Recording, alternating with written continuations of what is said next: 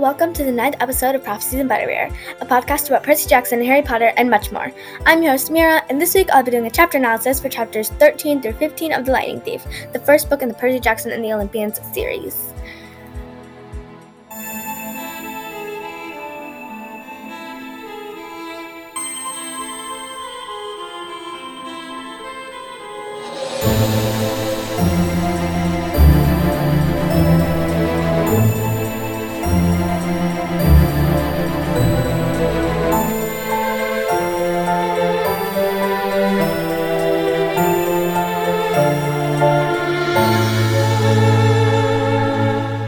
Okay, so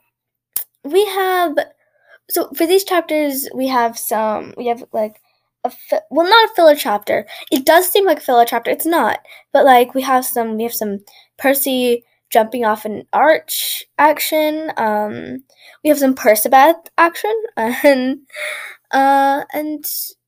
what else do we have? I do not know. Wait, what do we have? This is a legitimate question. I do not remember what we have in... Oh yeah, just a filler chapter. Okay, so we have Percy jumps off an arch, filler chapter, Percabeth action, Ares. So, let's do that. Okay, so we're starting off with chapter 13, which I feel like I should have bookmarked this a while ago. I am horrible about bookmarking stuff. I really should. Do I? No. So that's what we're going to do now. And we did it. Okay, so basically, we have chapter 13, I plunged to my death. Okay, so basically, so they're just vibing on a train, for 2 days. I don't know how they, just on a train, he just counts my minutes. Yeah, we were on a train for 2 days. What? 2 days? Oh my god, okay. Anyways, so then, Percy is, really restless and he's nervous, cause monsters, and also he has ADHD, so he's just, all over the place. He's just, can't sit still, which, I can relate. Actually, one of my friends is going to be listening to this being like, no, actually, you've sat and stayed silent for, 2 hours. So I know this is going to happen. Somebody's going to say it. So I'm going to just retract that statement anyways. But it occasionally happens where I just can't sit still. So, yeah. So basically, he's all over the news, which how is some just random 12-year-old boy all over the news? We have these actual crimes being committed, and they're and they don't even make headlines, and then you have this 12-year-old boy, which I guess kind of big because he's 12, but I don't know. Anyways, also New York has a really high crime rate. This can't be the biggest thing. This can't be. Yeah, so it recently just jumped up 58%. Yeah, it recently jumped up 58%, the crime rate, just recently, 3 days ago. So yeah, it to be fair, this is in 2005, so I don't know. Anyways, so Annabeth and Percy are chatting, and she mentions how Percy was sleep talking, so about how he wouldn't help somebody, he wouldn't help do that or anything. And Annabeth's okay, what's going on? And Percy's okay, fine, and just caves and tells her everything. And then Annabeth says that it can't be Hades because he always appears on this throne, and because he's all fancy like that, he will not appear in dreams unless he's just decked out, the cape of death, everything. Goth King. No, actually that title belongs to Nico. I guess godly Goth King, he's the OG He's the OG goth. He's the OG emo. Oh my goodness. Okay, well, anyways, like, nobody forget, like, anything that in the 2000s. Like, Hades was out there being emo even when it wasn't cool, even though it was never cool. But, like, you get it. So, um, basically, but also, why does Annabeth know this? Annabeth, you good? Like, why are you having dreams about Hades? Legitimately. Anyways, so Annabeth says to be careful, and, like, it can be very dangerous, like bargaining for his mom. And and Percy asks what she would do, and she says she would, like, if her dad was in his mom's position and she was in his position, and she said, I would leave him to rot, which gives, like, that one line from Legally Blonde. From Legally Blonde, and I'm going off the musical right now because I watched, like, a fourth of the movie, and then I don't know what happened.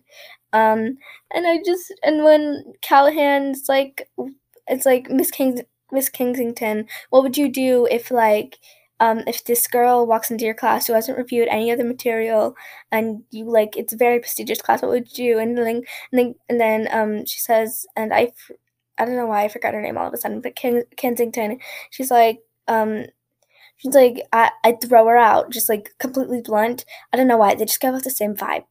Anyways, no, I don't think anybody will get that. I think there's, like, a very small, like, I think this is a very, very small, like, Vivian. It's Vivian. Yeah, okay. So it was Vivian who was like, I'd throw her out, just, like, completely blunt. I think there's a very small percentage of people who will get that. Only people who are very obsessed with 2000s movies or are obsessed with musical theater. Either one. Anyways, so basically, so we're just gonna, do a little quick reading, because we're doing more of those now because I have no energy. that sounds bad, but anyways, so this is basically Annabeth doing a little more, like, exposition about her life and her deal. So Percy's asking, what would you do if it was your dad? That's easy, she said. I'd leave him to rot. You're not serious? Annabeth's gray eyes fixed on me. She wore the same expression she'd worn in the woods at camp the moment she drew her sword against the hellhound. My dad's resented me since the day I was born, Percy, she said. He never wanted a baby. When he got me, he asked Athena to take me back and raise me on Olympus because he was too busy with his work. She wasn't happy about that. She told him heroes had to be raised by their mortal parent. But how? I mean, I guess you weren't born in a hospital. I appeared on my father's doorstep in a golden cradle, carried down from Olympus by, I'm not even going to try, the west wind. You'd think my dad would remember that as a miracle, right? Like, maybe he'd take some digital photos or something. But I always talked about my arrival as if it was the most inconvenient thing that had ever happened to him. When I was 5, he got married and totally forgot about Athena. He got a regular mortal wife and had 2 regular mortal kids and tried to pretend that I didn't exist. I stared out the train window. The lights of a sleeping town were drifting by. I wanted to make Annabeth feel better, but didn't know how. My mom married a really awful guy, I told her. Grover said that she did it to protect me, to hide me in the scent of a human family. Maybe that's what your dad was thinking. Annabeth kept spraying her necklace. She was pinching the gold collar ring that hung with her beads. It occurred to me that the ring must be her father's. I wondered why she wore it if she hated him so much. He doesn't care about me, she said. His wife, my stepmom, treated me like a freak. She wouldn't let me play with her children. My dad went along with her. Whenever something dangerous happened, something with monsters, they would look at me resentfully, like, how dare you put our family at risk? Finally, I took the hint. I wasn't wanted. I ran away. How old were you? Same age as when I started camp. 7. And that is a lot to unpack there. First off, okay, so this is, like, a bit of a spoiler, but, like, her dad seems extremely nice. So I'm just like wondering how did such a nice dude. I'm just okay. Like again, I'm like siding with Percy. It's like we don't think Annabeth is like I personally don't think Annabeth is like in the wrong. She's not lying about it, but also like her dad seems so nice. I don't know. Anyways, so yeah, so Annabeth, they're passing the Gateway Arch, and then Annabeth's like, I want to see that. And she mentions how she must be an architect. And so they visit the arch, and Grover says that through all the underground smells, he can't smell any monsters because it's underground.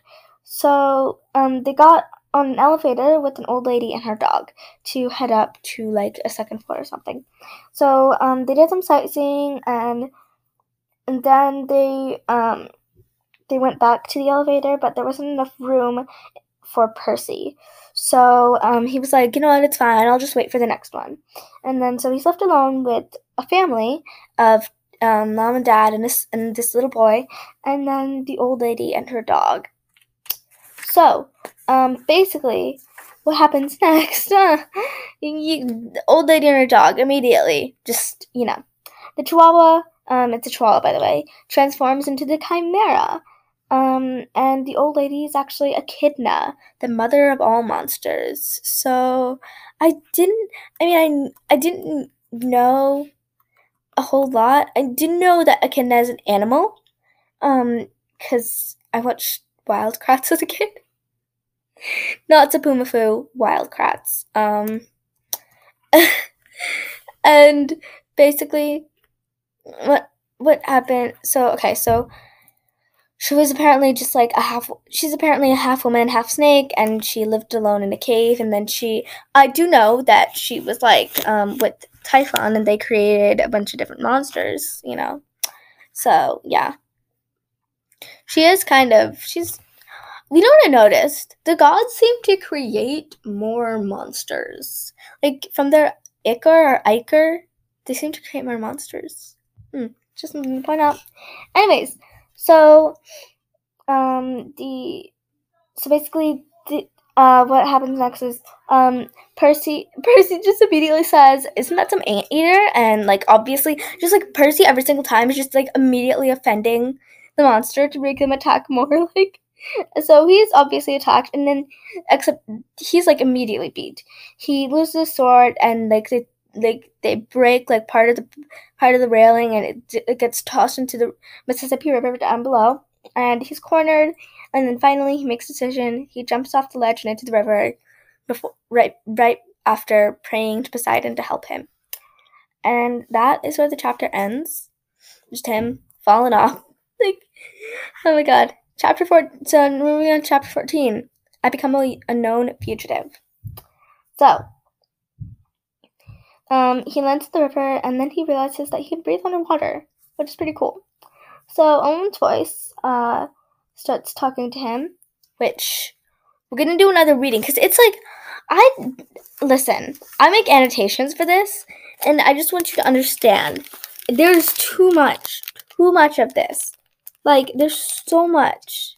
It's exhausting. Like y'all have no idea how just it's okay. Anyways, so basically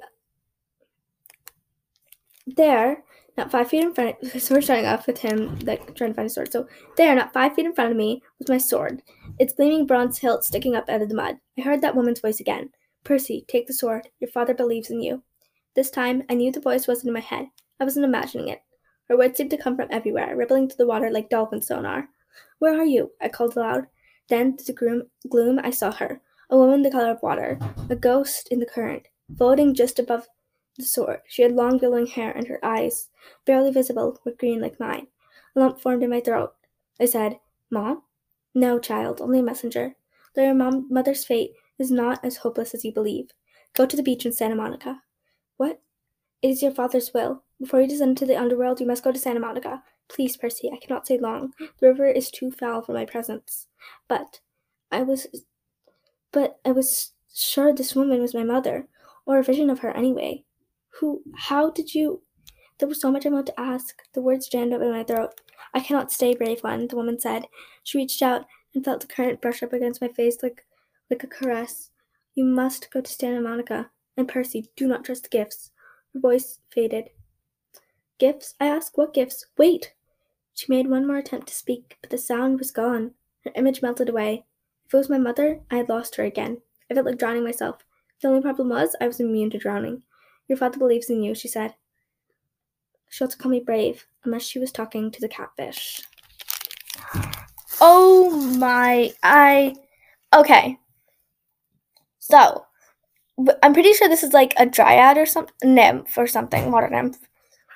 So yeah, and just a messenger, but like the fact that I don't know what, can they just mimic people? It's like all these deities can just mimic people that you love or hate or whatever. Very interesting. Anyways, so, he leaves the river to see Annabeth and Grover, and an ambulance, and several ambulances and the police, and the mom is actually getting, like, taken out on like on a stretcher, and she's babbling. She's like, oh my god, it was like a chimera, and it was like Chihuahua, and it breathes fire, and it was like, she was like, there's a boy there. It's like, oh look, he's right there, and then they're like, oh, time to go. When they leave the arch, and they leave the arch, and just as they're leaving, there's a news reporter who's saying, yes, the boy up there who probably caused the explosion has been identified as Percy Jackson. So, and now the entire country knows that he's traveling west, and that's a problem. So, now moving on to The Lightning Thief, Chapter 15. A god buys us cheeseburgers. So, they arrive in Denver and decide to iris message Chiron. And basically, to y'all who are reading along with me, iris messaging is when you use a water or mist, and if you like to create like a rainbow, and if you throw a gold drachma into the mist, then you will be connected to iris messaging, which is something run by the goddess Iris, who's the goddess of rainbows, and you can basically just chat with people or whatever. It's like video calling, but iris messaging. So instead, Luke picks up, and we're doing another reading because, you know. Anyways, so we're doing, it's so many readings. It's so many, but you know what? It's okay.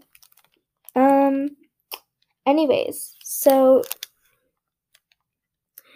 okay. Then I was looking through the mist at Strawberry Fields and the Long Island Sound in the distance. We seemed to be on a porch at the big house. Standing with his back to us at the railing was a sandy-haired guy in shorts and an orange tank top. He was holding a bronze sword and seemed to be staring intently at something down in the meadow. "Luke!" I called. He turned, eyes wide. I could swear he was standing 3 feet in front of me through a screen of mist, except I could only see the part of him that appeared in the rainbow. "Percy!" His scarred face broke into a grin. "Is that Annabeth too? Thank God. Are you guys okay?"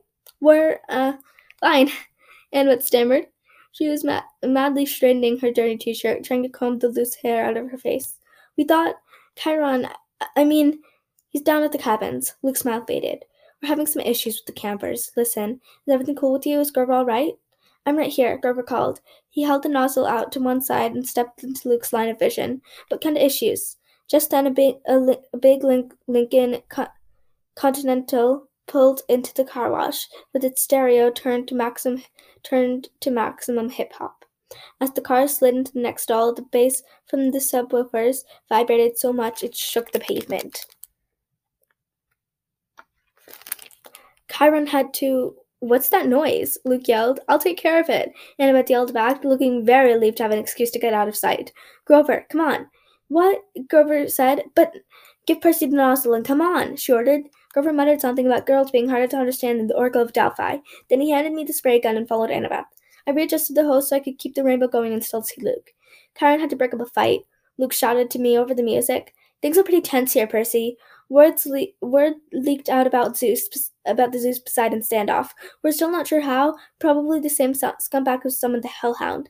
Now the campers are starting to take sides. It's shaping up like the Trojan War all over again. Aphrodite, Ares, and Apollo are backing Poseidon, more or less. Athena is backing Zeus. I shuddered to think that Clarissa's cabin would ever be on my on my dad's side for anything. In the next stall, I heard Annabeth and some guy arguing with each other. Then the music volume decreased drastically.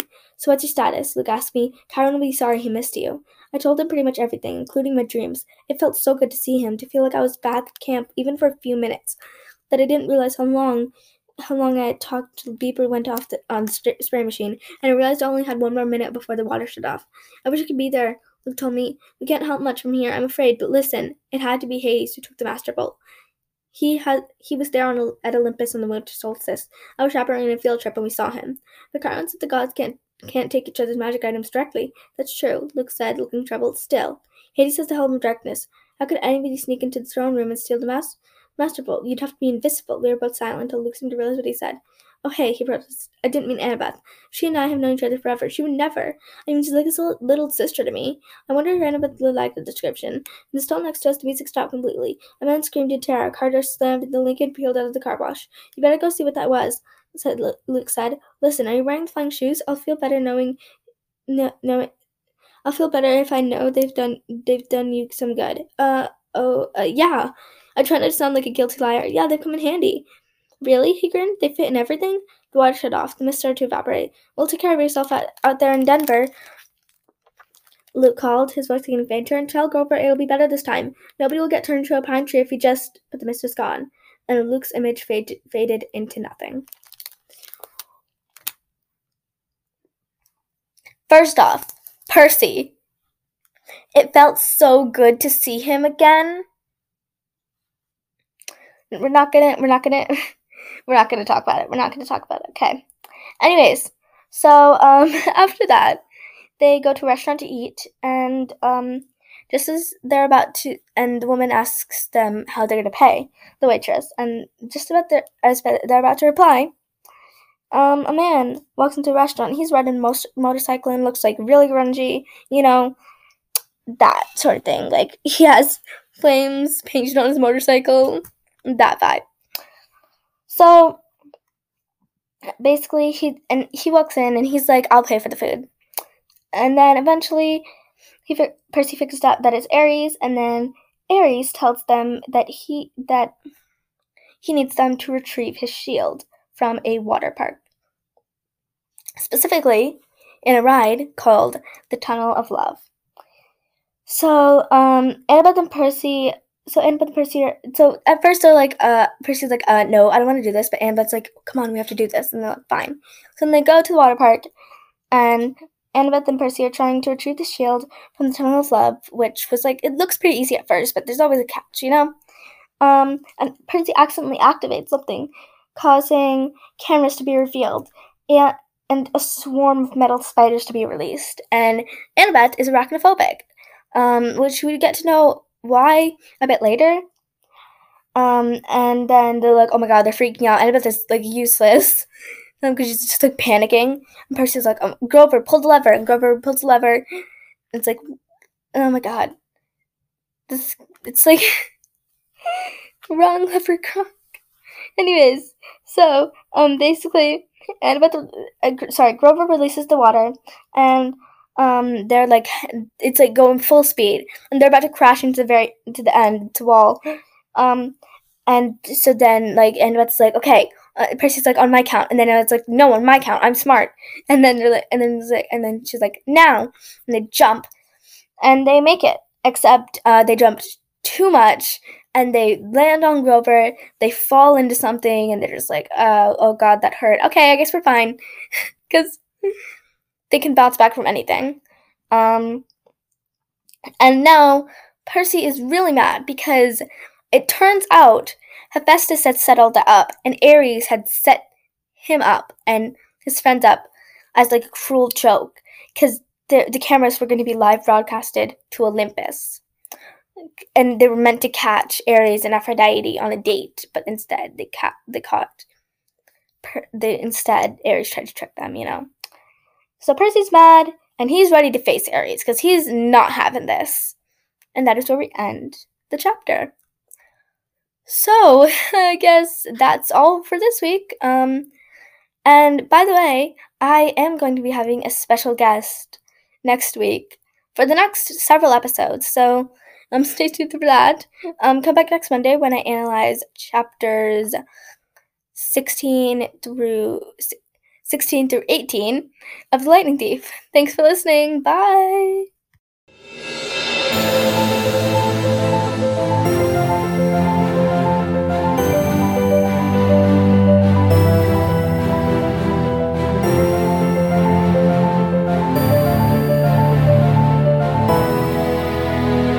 Thank you so much for listening to Prophecies and Butterbeer.